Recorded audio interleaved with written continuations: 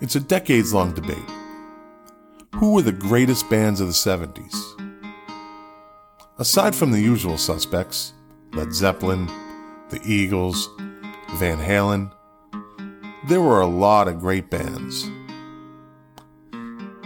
In what might be the strangest decade of music, and also the greatest decade of music, a lot of these bands got lost in the shuffle. On today's show, we're going to pull some up, dust them off, and put them out there. Maybe you think they're great, maybe you don't. We'll find out.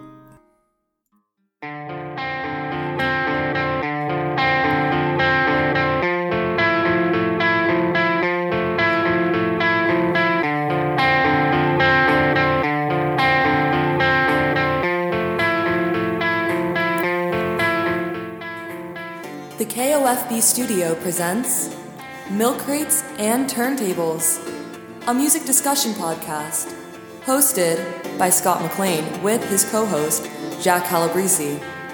Now, let's talk music. Enjoy the show.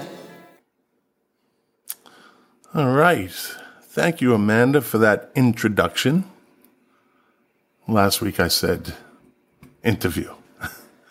Well, welcome to Milk Crates and Turntables, a music podcast. We're streaming live over Facebook Live, YouTube Live, and Twitch right now. But for all the listeners, we are now on Spotify, Apple Podcast, Google Podcast, and a number of other platforms. Just search for Milk Crates and Turntables. So without further ado, let me bring on my co-host, Mr. Jackie Calabrese. Jack Calabrese, what's up, buddy? Good evening, Mr. McLean. How you doing? Thank you for having me again. How's it going? It's always a pleasure. It's always a pleasure. Love to share the knowledge that we've acquired over a combined, probably, if you think about it, we have a good 90 years of music knowledge between us. It says we're old, actually. Yeah. Two of the contributing cast members of the movie Cocoon. Yeah. Hey, okay. What are you wearing today? Who do you got on you? It's the little Joe Strummer shirt. All right. Yeah. Well, we're in the today's topic is greatest 70s bands, best 70s bands. There's a lot of greatness in there, and let's get right to it. So, usually, how we do this for the listeners. Me and Jack bounce back and forth. I usually have a list. He has a list. So we'll jump right into it. Best bands of the 70s. So the 70s is an interesting decade. As I said in the intro, it is probably one of the craziest and most interesting decade of music. We grew up in a decade, probably the best music ever came out of the 70s. So we have some bleed-ins from the 60s. I think we can deal with that. Are they really 70s bands? We'll discuss that. It depends on what group you bring up. Well, there are definitely bands. There are definitely bands that started in the 60s and blossomed in the 70s. Absolutely. The other thing about music of the 70s, greatest bands of the 70s is our age. I mean, that's our demographic. That's where we were first really kind of introduced into music and found music, outside of what our parents maybe have introduced us to.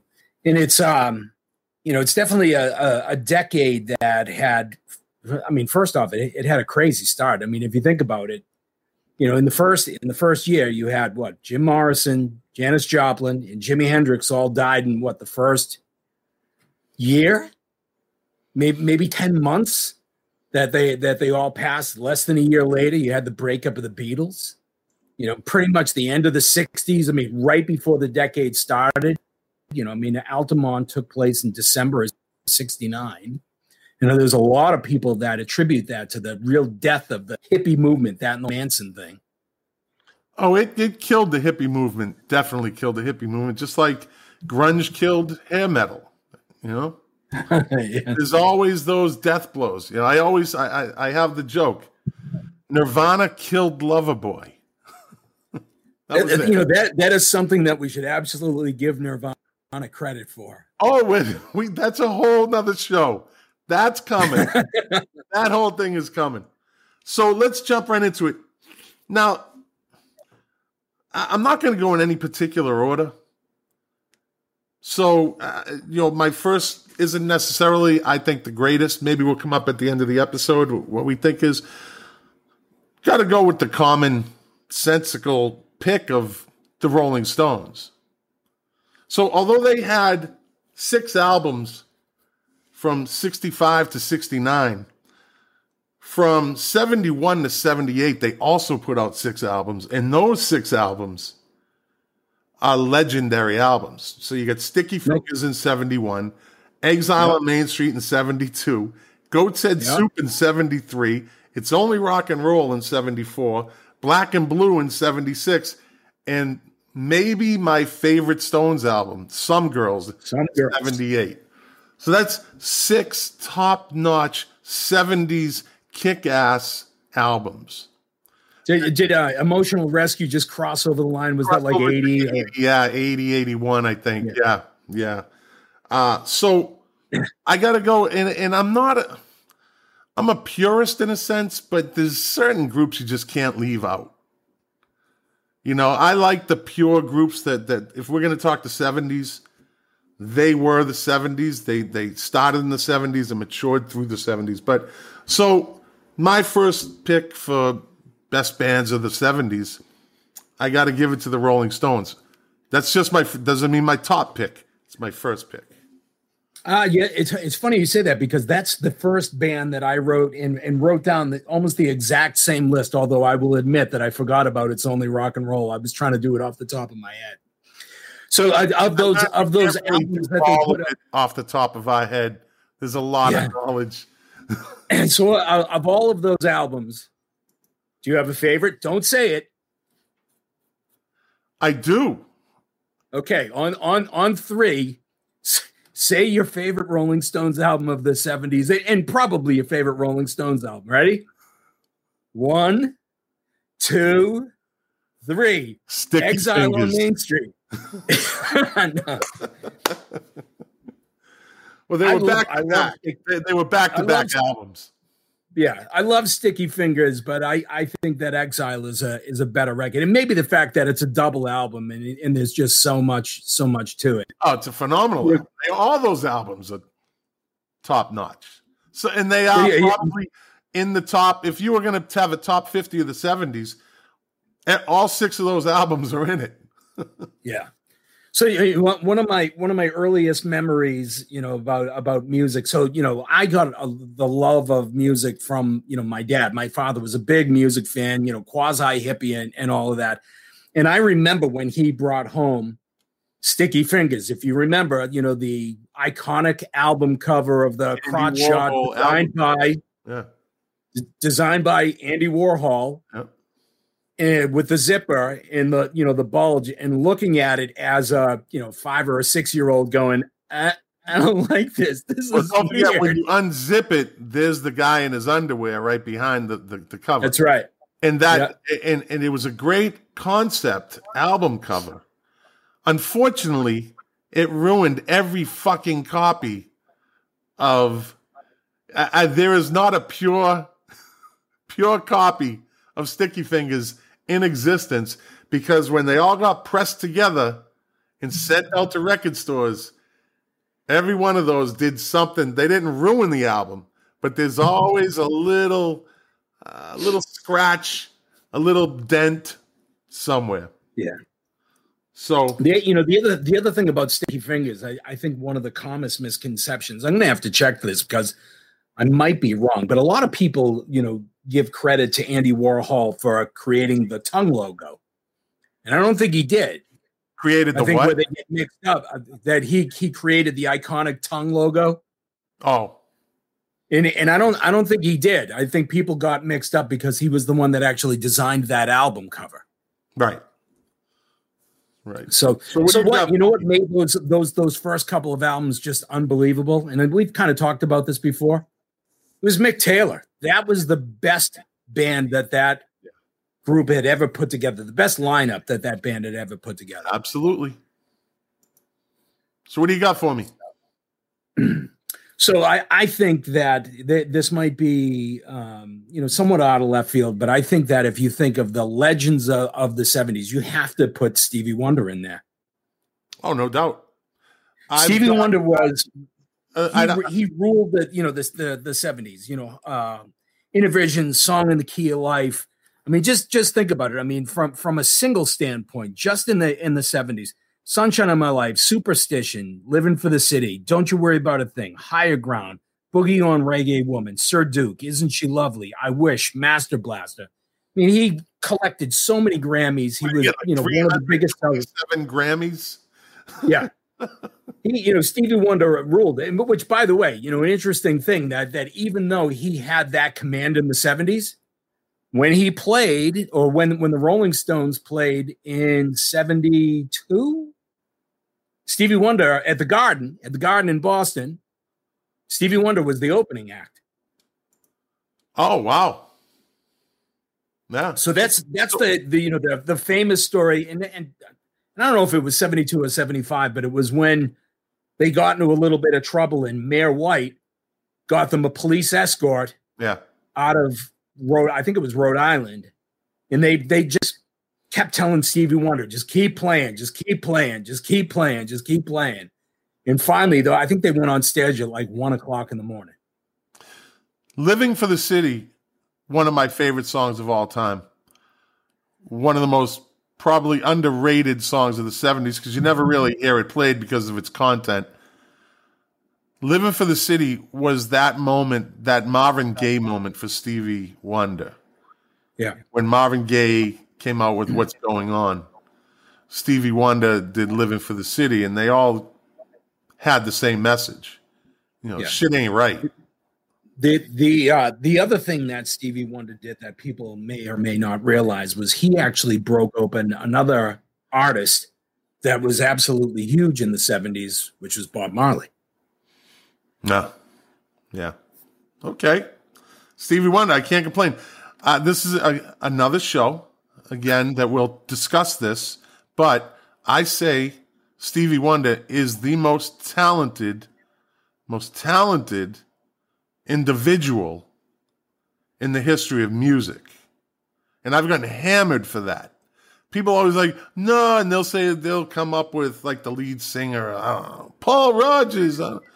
No, you're missing what I'm saying. Stevie Wonder was extremely talented, and he did it blind. We all know that. I'm not, there's no big surprise there, but the stuff that he did since he was a kid. So if I'm going to say the greatest talent in the history of music, I'd say Stevie Wonder, and then is 1, and Prince is 1A. Well, Stevie Wonder can play bass. He can play guitar. He obviously can play keyboards. He obviously can play the harmonica. The harmonica. He writes. He produces.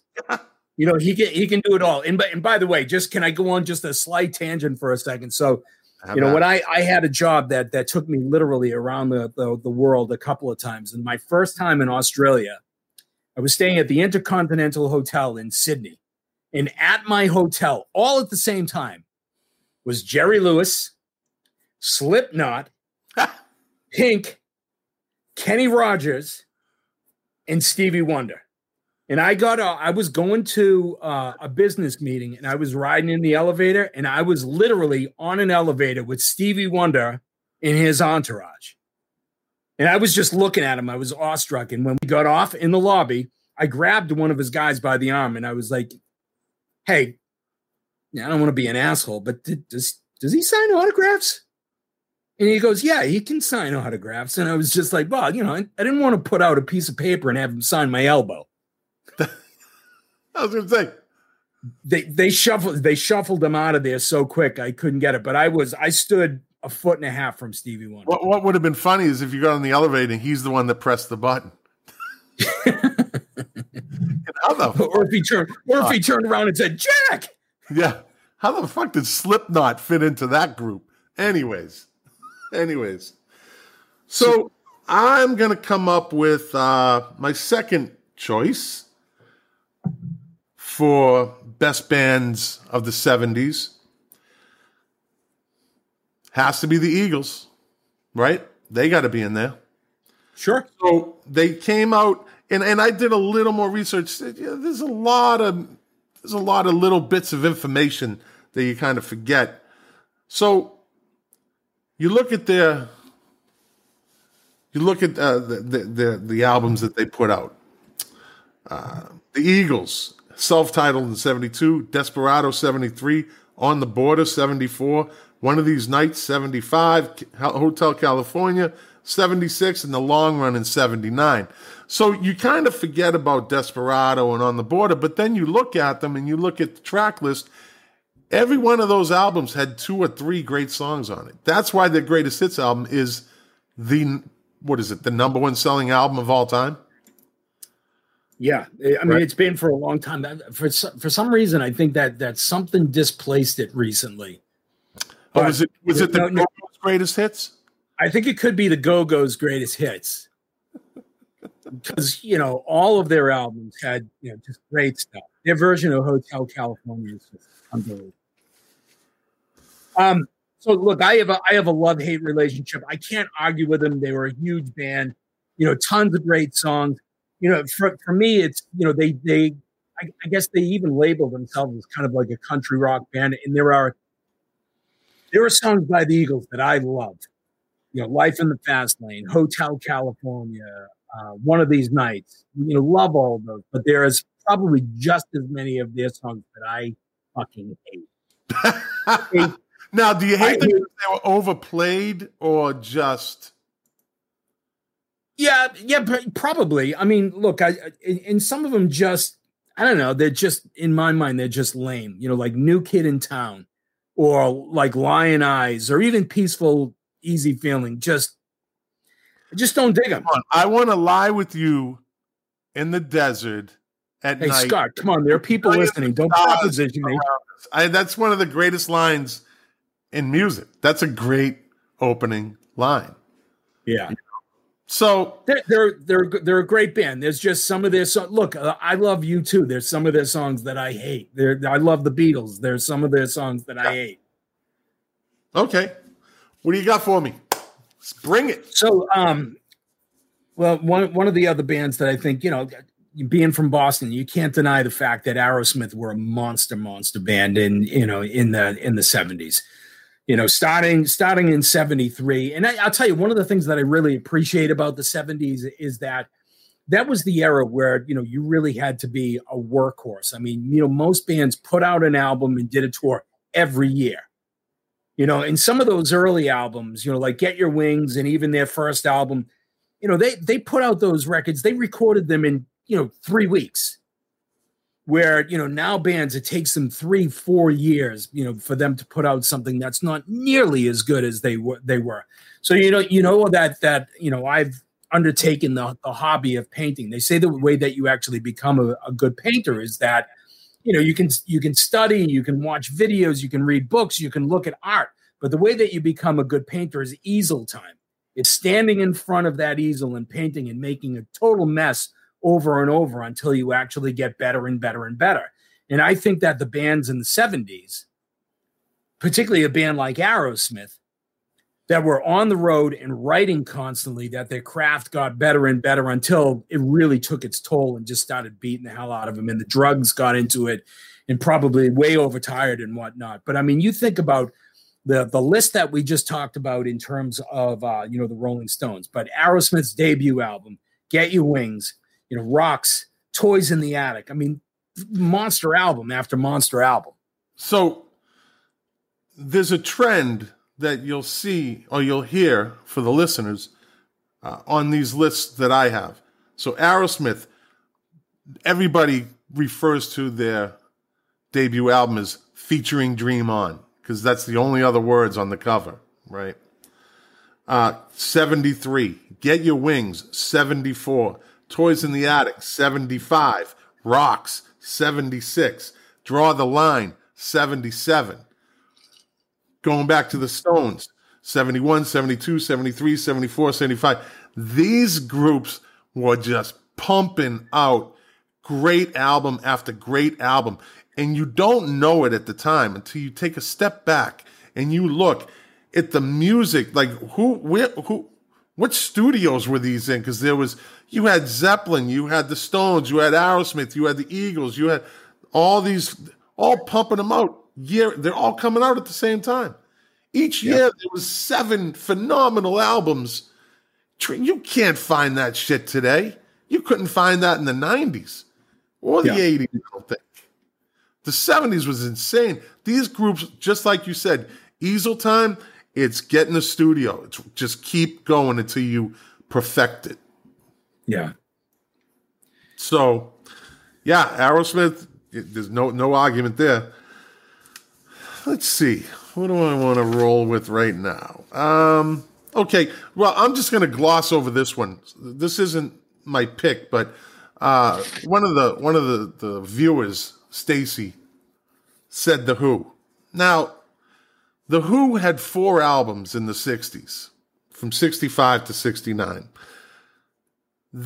What you said at the beginning of the show, they hit their real stride in the 70s, but they only put out 4 albums in the 70s. You had Who's Next in 71, Quadrophenia in 73. Then you had the Who by Numbers in 75. 75. And Who Are You in 78. So,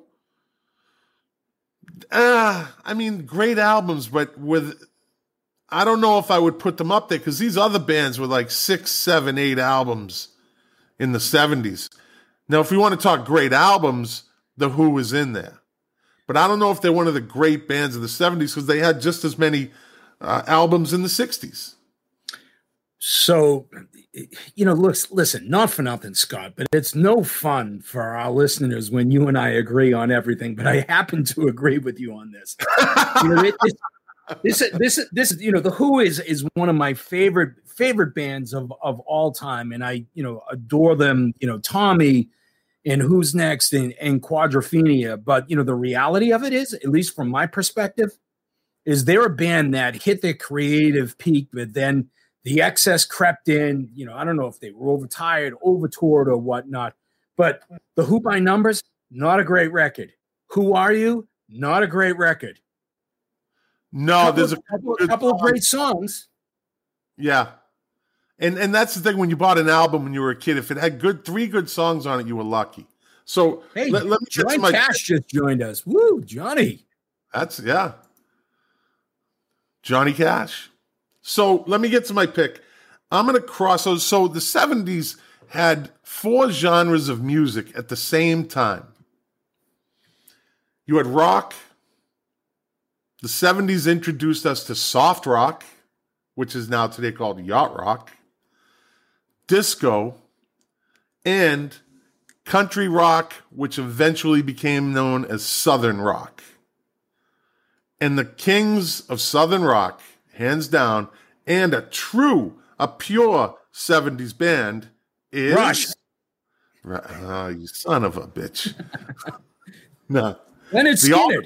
The Allman Brothers. Skinner or the Allman Brothers. Take your pick. In the Allman Brothers, better band in my opinion, although apples and oranges, and it's hard to compare art. But once again, I agree with you. A band that kind of came out of the 60s. Dwayne Allman, journeyman musician, did a lot down in Muscle Shoals. He was a studio musician, played with like Aretha Franklin.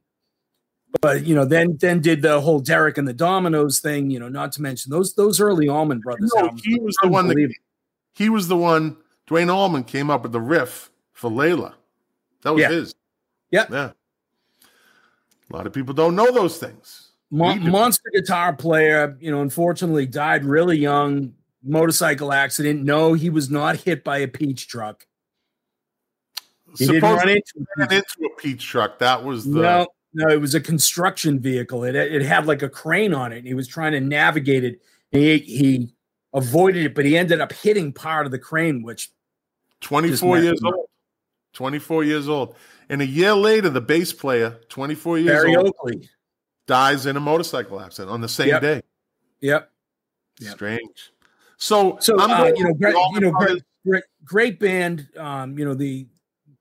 In a band that carried on for a lot of years, but I mean, obviously, they were at their creative peak in those early years when they were, they were journeymen. They worked on that stuff every day. If you actually even see the documentary on Leonard Skinner, they found a shack that had no air conditioning, and they worked at that place. I think they called it the Hell House or something like that.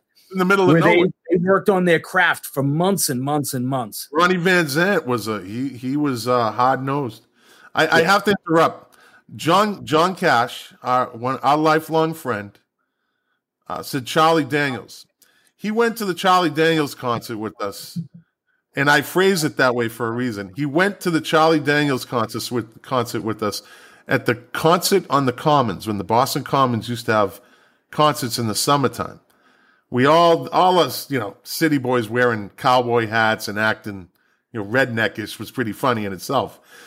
But John went with us. I don't think he remembers it. I don't think he saw a minute of it. Because the highlight of that concert was when 9 of us were carrying him out above us like he was in a coffin. And he totally obliviated it. I'm sorry, JC. I just got to put that out there. It's you like Leo Haskell and a couple other people are in my memory hall of fame. So yeah. So hey, let's sidetracked.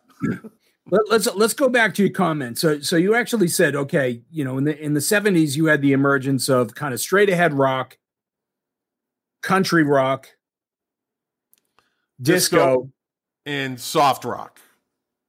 Well, so we didn't touch upon 2 genres that I think that really emerged in the 70s. One of them was punk rock, and the other one was prog rock.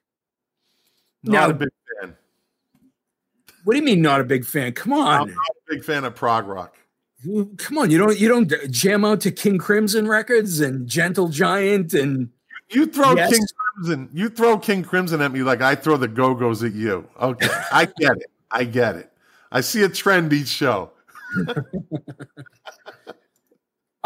Look, there is some of that stuff that I kind of like. There's a few of the Yes albums. I thought Yes Fragile was a great record. The Yes album was a great record. I thought Emerson, Lake and Palmer had a couple of good songs, but these 23-minute opus things that centered around Tolkien, Lord of the Rings was a bit too much. Rick Wakeman was a great showman, though. Yeah, well, they were all great showmen. He would come out with the long robes. He was like Ric Flair before Ric Flair. So any one of those, early Genesis, King Crimson, Yes, and even Rush. You could go to any of those shows in the 70s, go to the Garden, wherever they were playing. Not one woman. Yeah. Not one person of color. It was a bunch of nerdy white guys. Well, you just named 3 bands, and 2 of them, King Crimson and Genesis, are on my second tier 70s groups list. They're the second tier. They're the lower tier groups. But again, another topic. Let's move. Let's see what you got. What do you got for me? Let's see. Another band. I'll tell you. So, one of my favorites in the 70s, and just trying to go off the beaten path a little bit. Not that they're not a popular band, but not your, Stones or any of that stuff. I loved the Doobie Brothers.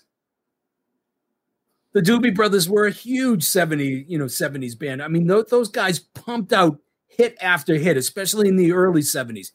China Grove, Taking It to the Streets.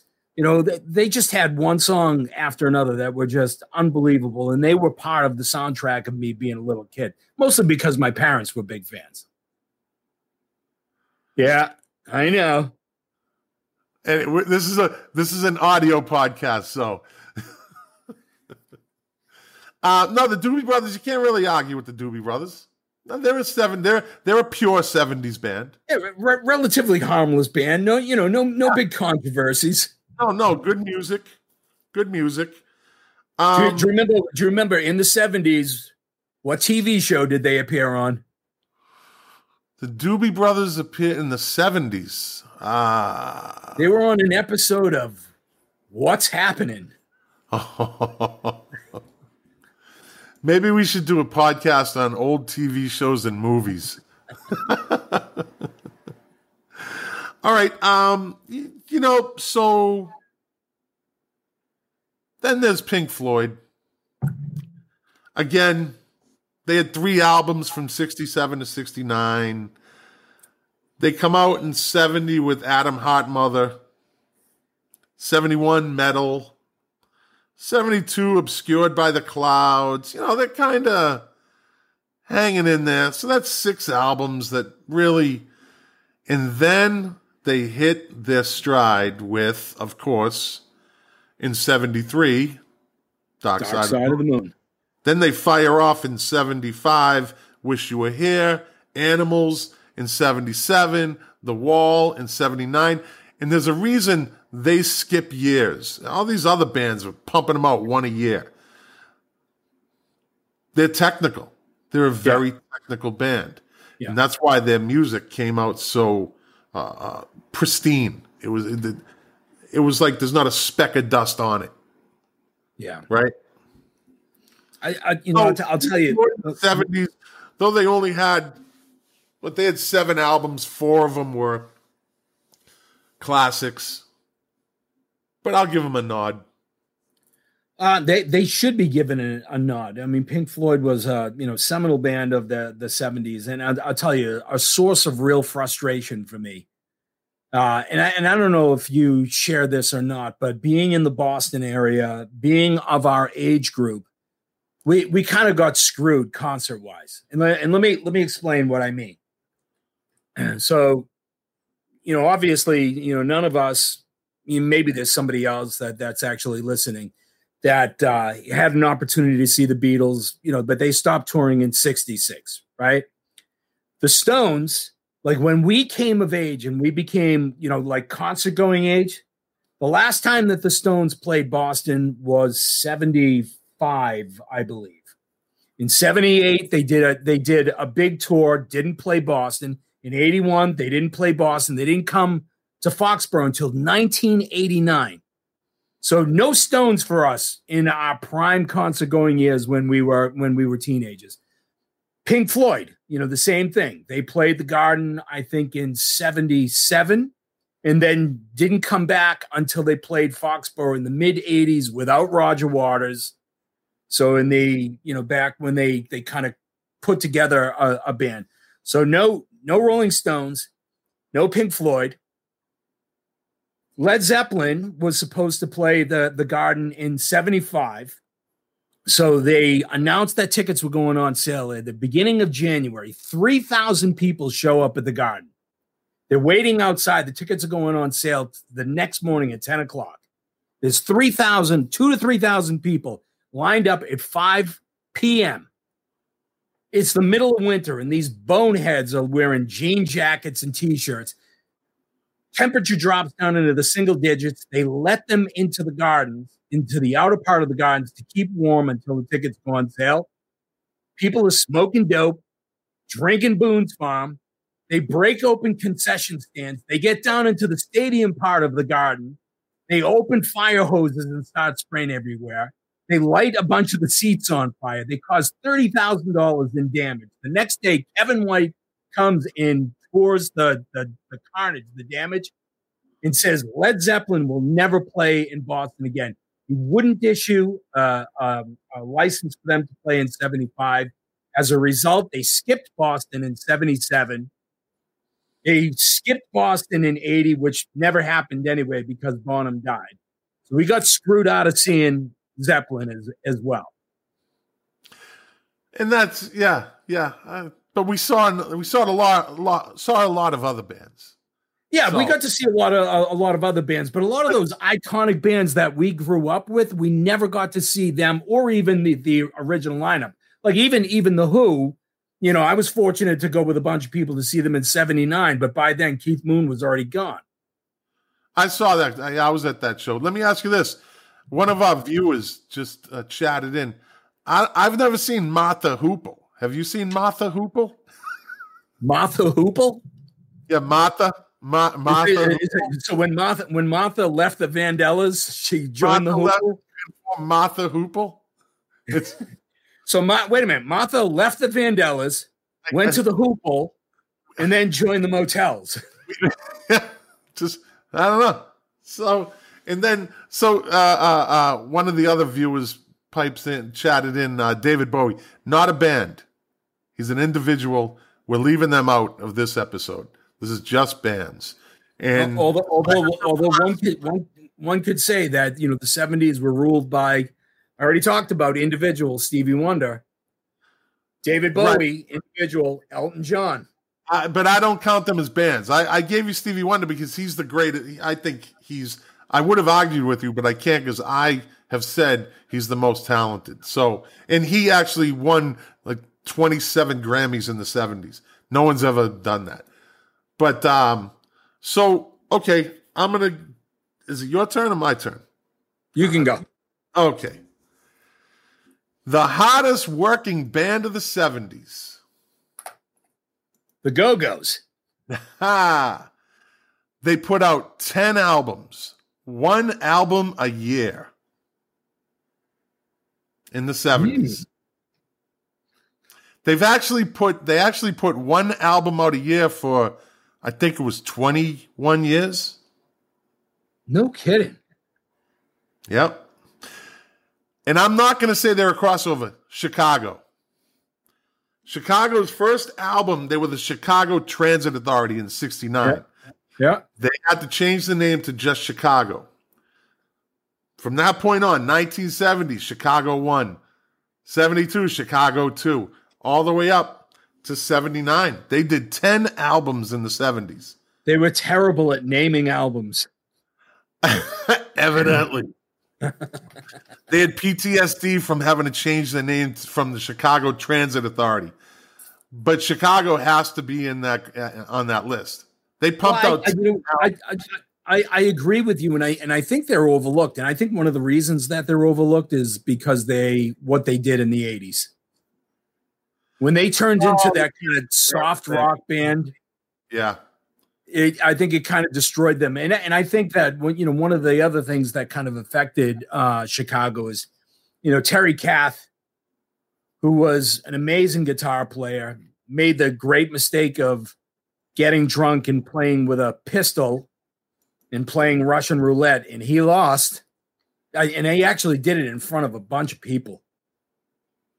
Just crazy. But those early records were unbelievable. I mean, just the musicianship alone, just crazy. Oh, they were so unique in their style too. Who would have thought that a horn section could lead a band? In that era of all the bands we've just named, a band with a horn section takes over and does 10 albums. Didn't miss a beat. So I got to go with Chicago. What do you got for me? Not that they had a real evolution, but you can't take away that the fact that one of the iconic bands of the 70s was Fleetwood Mac. I disagree. What do you mean you do? How can you disagree that Fleetwood Mac is not an iconic band? Rumors? Is there a more perfect album than Rumors? The story behind it, track after track. You may not like it. I didn't say I don't like them. You don't have to say it. I can see it on your fucking face. They did 8 albums before 1975's self-titled album, Fleetwood Mac. Yeah, but they were a different band in the 70s. Whole different lineup. They emerged in 75 as the group that we know. They're not a great group if you can't remember anything before the self-titled album, Fleetwood Mac, in 75. Totally. Come on. Rumors is one of the biggest selling albums of all time. On the radio, almost constant. If you want to talk about great albums, we could talk about great albums on another show. But as just because they have Rihanna and whatever. Don't stop thinking about whatever. They're not one of the greatest. You don't dislike them. Listen to the way I'm mocking them because they're not one of the greatest bands of the 70s. They're not. They had 2 good albums in the 70s. 3. They had 3 good albums in the 70s. That was it. That was it. So 3 good albums in the 70s. The Who had 2 good albums in the 70s. And I said The Who really, the only reason I brought The Who is because our friend Stacy chatted in The Who, and I said they're not. They're not. They're not one of the. They have great albums in the 70s. Yeah. They put on great. I'm sorry, but I disagree. Fleetwood Mac is an iconic band, and they emerged and had their greatest success. Hold on a second. They had. Hold on a second. You're out of order. I'm out of order. Everybody's out of order. They had their greatest success in the 70s. Look, you can't limit it to, you have to have a certain run of albums to qualify as some of the greatest artists in the 70s. Look, one of the biggest artists in the 70s, one of the most iconic artists of the 70s, and I'm not saying that he's great or not great, was Meatloaf. That album was enormous. It was huge. It's indicative of the 70s. Memory in the 70s is not one of the great performers of the 70s. Say that again? He's a memory in the 70s. That's what marked time in the 70s. That album was huge. One of the biggest selling albums of all time. And why? Why was it? Because of one song? No, not one song. 2. Bat Out of Hell was a big song. 2 Out of 3 was a big song. Paradise by the Dashboard Light was a big song. That's the song. No, that album was regarded as flawless from start to finish. We're talking about great albums. I'm talking about great bands of the 70s. Yeah, I'll tell you what. I'll give it to you there. In that album was really a byproduct of one writer, one singer, and a bunch of hired guns. Yes. As a matter of fact, the girl that sang the backup quit before they even did the video. The girl in the video isn't the one that does the vocals. Carla Bonoff? Yeah. So I'm going to give here's a little known thing that you might not know is on that Meatloaf album, playing the piano and drums, Max Weinberg and Roy Bittan from the E Street Band, which was my next pick because Springsteen was enormous in the 70s. So that's a good question now. It's not a question. That's an interesting pick. So Bruce Springsteen in the E Street Band, is that considered a group or is that Bruce Springsteen with this backup group? Bob Seger in the Silver Bullet Band, is that a group or is that Bob Seger with the backup group? The Steve Miller Band. The Steve Miller Band was a complete band, but it's Steve Miller with the Steve Miller Band. Yeah. So that's kind of a gray area. Well, there have been albums put out by Bruce Springsteen that are just Bruce Springsteen. Not in the 70s, though. No, his first 3 albums were. I'd have to go back and look at him, but he was actually signed as an individual artist on those first 3 records. And he really hit his stride, obviously, with Born to Run, which I think is a flawless, iconic 70s album, followed up by Darkness on the Edge of Town. Yeah. I know that he's one of those guys that, you love him or you hate him, but you can't deny the fact that he's got crazy talent and he's put out a ton of great songs. Nebraska is one of my favorite albums. And it was him by himself in his basement. Those were all demos. Nebraska was all demos. The E Street Band didn't know he was doing it. And then he just decided to, hey, guys, I'm going to release this on my own. So hey, can I go off on a slight tangent? So sure. Kevin Corkum just said wings were nothing but Paul. So here's something that I have to tell you. One of the biggest mistakes of the 70s, the Beatles absolutely should have not broken up and stayed together. I don't think any one of them put out a great great album. I think there were great songs. I think they were close to great albums. George Harrison's album was probably the best of them all. It was the best of them all, but you know where he had all those songs saved up from when he was with the Beatles. Yeah, but you know where he screwed up? He made it a triple album. If he had made that a single record, that would have been huge. Can you name another? It was huge on its own, but you have that whole third disc that's nothing but, jams.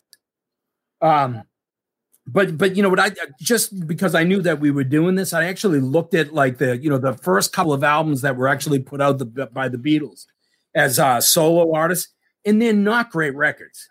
None of them are great records. Even Band on the Run, which is probably the most popular outside of All Things Must Pass, and I still don't think it's a great record. So one of the things that I did, and let me see if I can find it, is I actually put together my fantasy Beatle album. So if the Beatles had stayed together and they were writing the way that they did, and like toward the latter part of the Beatles' career, they were writing a lot. They were doing things on an individual basis. So just check this out for a second. If the Beatles actually had put out an album in 72, 73, I didn't go beyond that. I didn't go into the Wings years. I didn't get too far into it. So here's my fantasy Beatle album. And I actually tried to sequence this where it made sense, which was a lot harder than I thought it was going to be. So Beatles fantasy album kicks off with Instant Karma, goes into Maybe I'm Amazed, into My Sweet Lord, into God, into All Things Must Pass, then What Is Life, Imagine, It Don't Come Easy, Wah Wah, My Love, Isn't It a Pity, Jealous Guy, Cold Turkey, Working Class Hero, Photograph, Another Day, Happy Christmas, War Is Over, Uncle Albert, Admiral Halsey, and Give Peace a Chance. Sounds like a mixtape to me. If they had put that out as a double record under the Beatles, it would have been regarded as one of their best. Let me ask you a question. Trivia, not trivia, but can you name another triple album set? Yes songs. So the Yes Live album. If you're getting into compilations and live albums, I think it's not a compilation or a live album, it's just a 3-album set.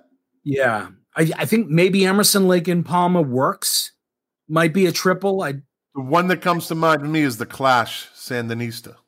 Yeah. So, triple record. Great record? Yes, I like it. I like it too. So, John Larson just chatted in, one of our viewers for the podcast listeners, Alice Cooper. The amazing thing about Alice Cooper is they put out 6 albums in 3.5 years as a band. Okay? So, it was Easy Action in 70, Love It to Death 71, Killer in 71, School's Out in 72, $1 Billion Babies in 73, Muscle of Love in 73.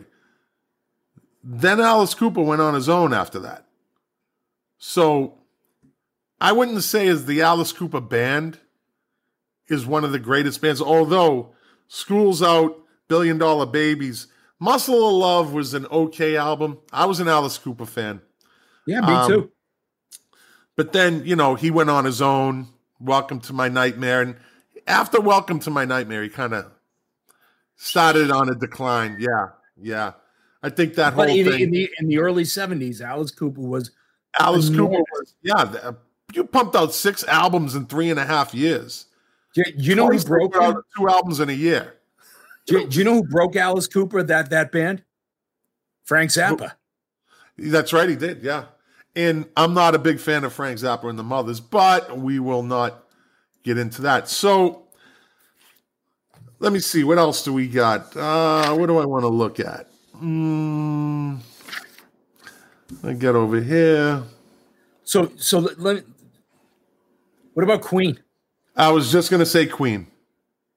Okay. Queen is interesting. Queen had 7 albums in the 70s. Queen, their debut album, 73. Queen 2 in 74. Sheer Attack in 74, which had Killer Queen on it. Right? So you had... Now, these next 2, in 75, they came out with A Night at the Opera. In 76, they came out with A Day at the Races. Where did they get the names for those albums? Marx Brothers. There you go, buddy. The Marx Brothers movies. Yeah. Yeah. So those were really when they took off. Then after that, News of the World. And then Jazz in 78. And then they kind of disappeared to the 80s. But so let's talk about that for a second. The band Queen is a bigger band now than they were in the 80s. Right. But the late 70s and early 80s, people don't remember, but that Queen was not that popular. Like, I got to see Queen in 82. They played one night at the Garden, and I remember friends saying, why are you going to see them? Has been there, done that, all of that. They were not a popular band. They had some real misses that didn't resonate with U.S. audience. They were huge everywhere else in the world, but they were not huge in the United States. And by the way, while we're talking about that, did you like the movie? I won't see it. Why? We lived it. I don't go back on those, the rockumentary movies, whatever you want to call them. So I'll give you even more of a reason. Either, and I won't see that either. Yeah, I'll give you even more of a reason not to see the Queen movie. It's a bunch of bullshit. Yeah, it's a good movie. It's really entertaining and whatnot, but they've taken artistic license there. Nothing Hollywood does in the last 8 years, minimum last 8 years, is worth seeing. It's all crap. Yeah. So just I'll spoil it for you a little bit, and so you don't have to see it. But in the movie, a lot of it really kind of revolves around the performance at Live Aid. Yeah. And they have this whole dramatic thing where he leaves the band and he's ostracized, and they're not speaking to each other. And then he finds out that he has HIV, and then they get together and they have a terrible time rehearsing, and then they have this amazing performance. In reality, Live Aid happened in 85. He didn't find out that he had HIV until 87. And this whole thing about them, being kind of separated and not being rehearsed and whatnot, they had been on the Works tour for about 18 months. And they had been off for about 5 or 6 weeks before they played Live Aid. So they took great artistic liberty with that movie. A lot of people look at it as historical fact, and there's a lot of fiction in that movie. Oh, I bet. So Dave Phillips has chatted in Deep Purple. Now, Deep Purple's interesting. They were one of those groups that kind of crossed over from the 60s to the 70s. Deep Purple. In 70, they had the album In Rock. Then they had, Machine Head in 71, which was a great album.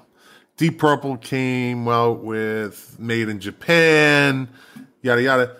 Is Deep Purple a great 70s band, or were they a band that had a couple of great albums and carried them through the 70s? Yeah, I think there's a lot of bands like that. I think that that Deep Purple was a big heavy metal band, had its following in the. And I like them, by the way. Don't get. I like Deep Purple. I love Deep Purple. I say but for me, there's only one Deep Purple album. Made in Japan. Machine Head is a really good album. It's great. And there's a couple of them. Like I like Burn, as well. I think Deep Purple is a great band, and an interesting band where they had a revolving door of lead singers and personnel. Deep Purple was essentially Roger Glover and Richie Black. What's that? Ian Gillan was it. He was it. Ian Gillan, Joe Lynn Turner was fine. They were amazing in the early 70s. So but there's a lot of bands like that had early success and then kind of lived on that. One of the other bands that I was thinking about as we were talking about this, think about the Moody Blues. 60s band. Huge band in the 70s. Yeah. They had two big albums in the 60s, and they had a couple of good songs in the 70s. Yeah. Yeah. And we may feel that way because neither of us are big, prog rock fans, and they kind of went in that direction. You mentioned Made in Japan. I say I consider that the greatest live album ever. I've said it in the past. But a very, very, if I was going to do a 1 and 1A, the Allman Brothers of Fillmore East is amazing record. The 1A of greatest live albums ever. How about The Last Waltz? Last Waltz. And that's right up there at number 2 or 3, or in the top 5, definitely. And I got to say, because I've said it before, Made in Japan was not tampered with. It was not produced in a studio once it was done. And I'm not gonna go into all that again. Well, I think we have an opportunity to do an episode on live albums. But I'll tell you, one of the big 70s bands that had an amazing live album was Thin Lizzy. Fantastic. I've never heard it, but I mean, I wasn't a huge Thin Lizzy fan. I liked them, but I wouldn't go out. They didn't get a lot of airplay over here. Yeah, yeah. So a couple of people had said the Grateful Dead. No Grateful Dead on this show. Wait a minute, what's wrong with the Grateful Dead? No. The Grateful Dead is not mentioned. No, they don't win anything on this show. Why? The Grateful Dead were horrible. They were horrible. They played just very basic jam, 17-minute long jams. They were a concert group. They were not, no Grateful Dead. I'm the host and I say no. I'm sorry, but the Grateful Dead are an amazing band. So are the Go-Go's, right? So here's your homework assignment. You have to, between this week and next week, you have to go and listen to American Beauty. I'm not. No, I'm not. No, I didn't do your last homework assignment. All right. So I'll give you a choice. You can either listen to the Go-Go's last album or American Beauty. I'm the host. I should be giving you homework and things. Listen, you can't handle the truth. Why? Don't pick on the host. Don't give me homework assignments. I didn't do the last one. I wasn't a good student in high school. I'm definitely not going to be a good student now. I have to tell you, I love and hate the Grateful Dead. I love some of their songs. I hate some of their songs. I certainly don't think that they need, a whole side of an album to do one song. And having had the opportunity to see them a couple of times, there was certainly no need for all of the acid, lack of underarm deodorant and patchouli. Well, they weren't the brightest crowd either. One of our friends growing up, no names on this show when it comes to, they took a sheet of film and they exposed it to the light, so it turns all gray and black, right? They got it out of the graphic arts class. And what they did is they cut it up into little squares and went into the Boston Garden and sold them as hits of acid. Oh, my God. You shouldn't talk about Mr. Oils right in front of everybody. He was the teacher, and I'm going home. Am I going to have to go back and beep that out? We don't need any longer. Yeah, the Grateful Dead fans weren't the brightest bulbs in the house. But the strange thing about it is most of the Grateful Dead were highly intellectual. Yeah, and that's okay. So were the Police. Okay, the Police. Are they a great 70s band that traveled into the 80s?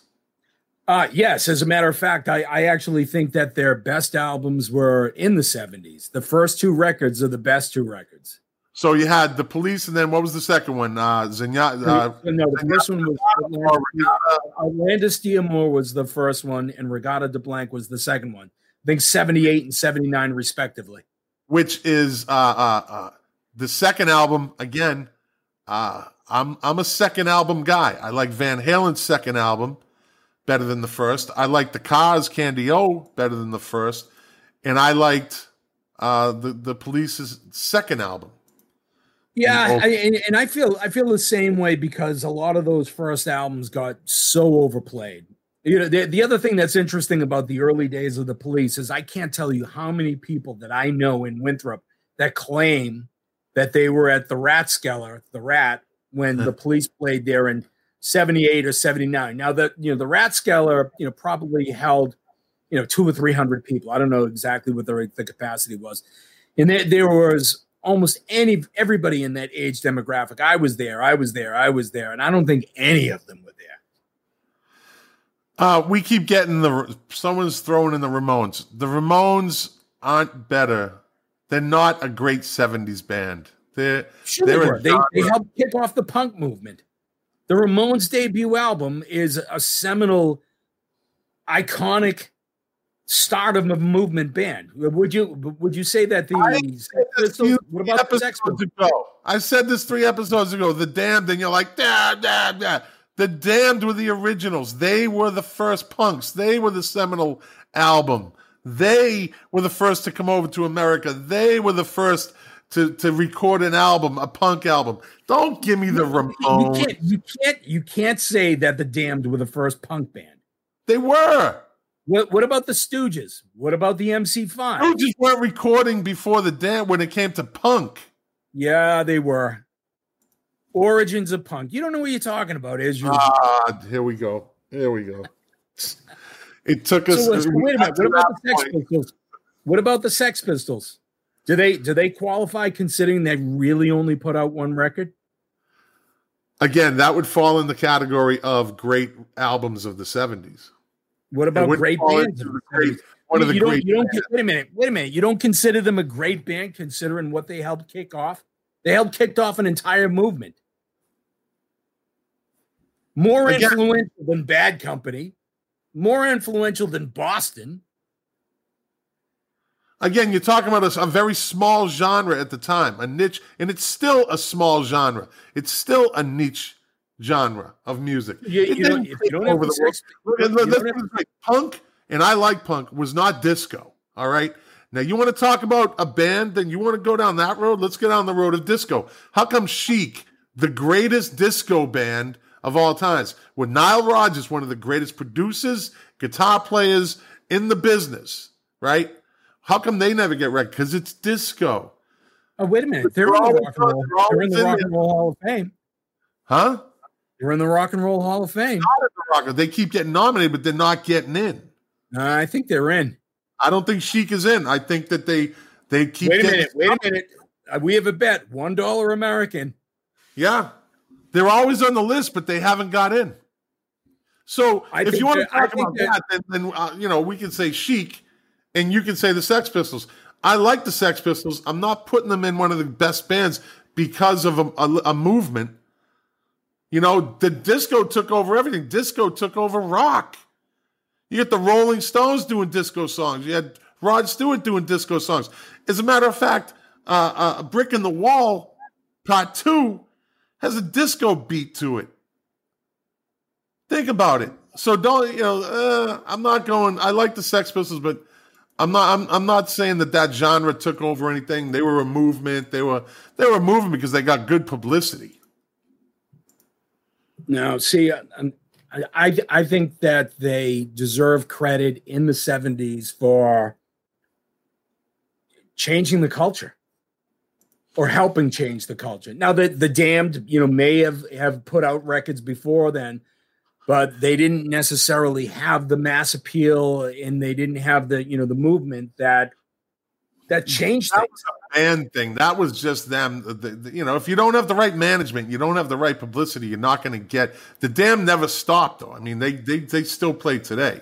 But, this is a discussion that keeps reoccurring, I guess. Reoccurring discussion. So Bob McGrath just said The Pretenders, which I know you and I both love that first album. Yeah, absolutely. I think I got it in my milk crates there. I'm pretty sure. There it is. As a matter of fact, ask for it, you get it. There it is. So what year was that? What? Was that in the 70s? It was 80. Yeah, 80, that's what 81. I thought. Yeah. That again. Well, Chrissy Hine played with the version of The Damned. There you go. There you go. By the way, I know that you're a purist, and I still have my original copy of the Pretenders, but I actually ordered the original master recording version of the Pretenders' first record. You would have the original master. Shut it. No, I'm just suggesting that I know how much you love it. I think you should get it. I'm only kidding. I probably will. If you think you want to, you better act fast because those things sell out fast. Well, actually, I kind of like this version. So for the viewing audience, I bought this in the Philippines. It's the Pretenders' first album, right? I bought this in the Philippines. It looks all normal, American printing. They don't have the Japanese label. But when you take it out, this is all pretty cool stuff right here. You get the Welcome 80s Pretenders Club, thing. And it's all in Japanese, right?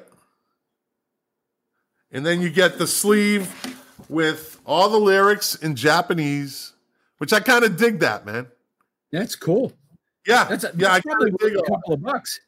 I love albums with inserts. I love getting an album that still has the inserts. That's why I loved Kiss. What's that? I said that's why I loved Kiss. Kiss, they were good at marketing those inserts. Come on, dude. Postcards, posters, tattoos, stickers. Do you say Kiss is one of the great 70s bands? Yeah, they were a huge band in the 70s. Come on, Destroyer, Love Gun, Rock and Roll Over, Kiss Alive 2. I never got Kiss Alive 2. Because I couldn't get past 1. 1 was so good that I wouldn't get 2. Yeah. So there's a huge difference between 1 and 2. I mean, Kiss Alive they were a hungry band, relatively, not unknown, but they weren't the big phenomenon in Kiss Alive 2. But I remember, listening to Destroyer and just going, what the hell is this? This is unbelievable. I'm gonna go into a second tier band. I'm gonna name a couple of, and our friend Dave Phillips is gonna not like this at all. So if he says it's 79, then it must have come out late 79. The Pretenders album, still not a great 70s band because they had one album in the 70s. Jay Giles Band is a second tier 70s rock band. If you live outside of New England. So let's talk about that for a second. So we talk about the different variations of rock in the 70s. One thing that the 70s gets credit for is corporate rock, arena rock. Yeah. That these second tier bands, and you can look at this online. This isn't anything that I made up. Boston, Kansas, Foreigner, REO Speedwagon, even Bad Company, there was a number of those bands, and the Jay Giles Band kind of fits into that category where highly produced records that were really made to fill arenas. Did I say arenas? Arenas. And there's a lot of disdain for what happened in the 70s that the corporate entities really took over rock and roll because they wanted to fill hockey arenas with predominantly teenage, blue class to middle class, white teenage boys, 18 to 25, which was the demographic that they were playing against. Testosterone-driven music. Yeah, it was all. The shame of it is a lot of those kind of like classic rock stations, they're still playing the same fucking songs over and over again. But you know what? Alabama, Boston's first album, Foreigner, a lot of those bands, and there were some of those really great bands that fit into that category or got pushed into that category, like Aerosmith got pushed into that category, arena rock. Yeah, no doubt. Hot, classic, great 70s. album, great band, yeah. Classic 70s band. Yeah. So I think, all right, we hit about an hour, buddy. an hour and 10 minutes. So I picked 15 bands tonight, and I think I covered them all. Oh, you know who I didn't cover? Who is a great 70s band, and they're a pure 70s band, Steely Dan. Oh, fantastic! I was going to hit them up earlier, but I just kind of lost it. Steely Dan. They were another band that we got screwed concert wise because they stopped touring in like. I got to see them, but I got to see them at the Hard Rock in Hollywood, Florida, and they were great. Now, Deb and I got to see them like 4 or 5 years ago at the Wang Center. Yeah, unbelievable. You saw her before Walter Becker died, right? Yeah, we did. So they came out with "Can't Buy a Thrill" in '72, "Countdown to Ecstasy" in '73, "Pretzel Logic" '74, "Katie Lied" '75, "Royal Scam" '76, which is my favorite Steely Dan song. That's Asia. Great song. In Asia in '77. Those albums right there, those 6 albums, could be put up against any other 6 albums in the 70s. You know what I love about that band? You know what I love about that band? So the last time that they came around to Boston, I think they played 4 nights. And one night they played Asia, start to finish. One night they played Pretzel Logic from start to finish. One night they played the Royal Scam, start to finish, and then one night they did a greatest hits. I mean, a band that can just delve into their catalog and play everything in an audience that is receptive enough that play me the whole friggin' record. I want to hear it all. It's pretty amazing. They didn't tour it at forever. We never got to see them when they were, in their prime. Well, because they I guess to recreate their sound back then, it had, remember, they didn't have everything compact into computers.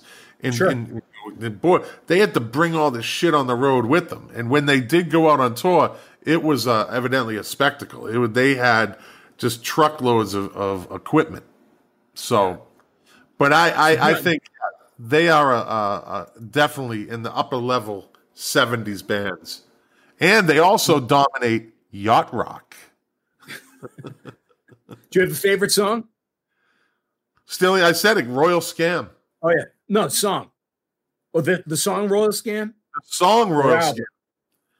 That's my favorite. If everybody listening or watching, go out. If you haven't heard that song in a long time, go back and listen to it. Steely Dan, Royal Scam.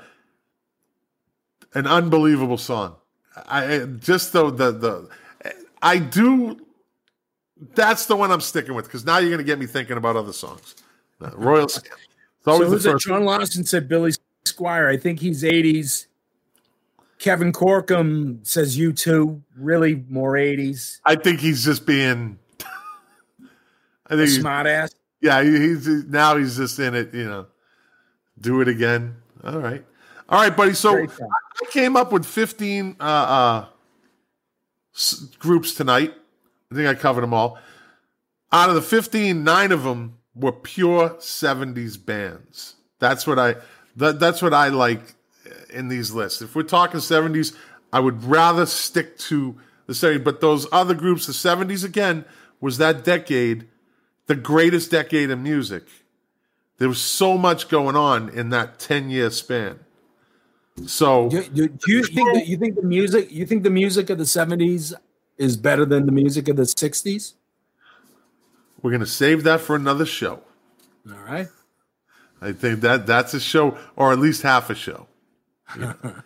But so the true 70s bands that I named were the Allman Brothers, Lynyrd Skynyrd, Black Sabbath, Chicago, Steely Dan, the Eagles, Aerosmith, Queen, Earth, Wind, and Fire.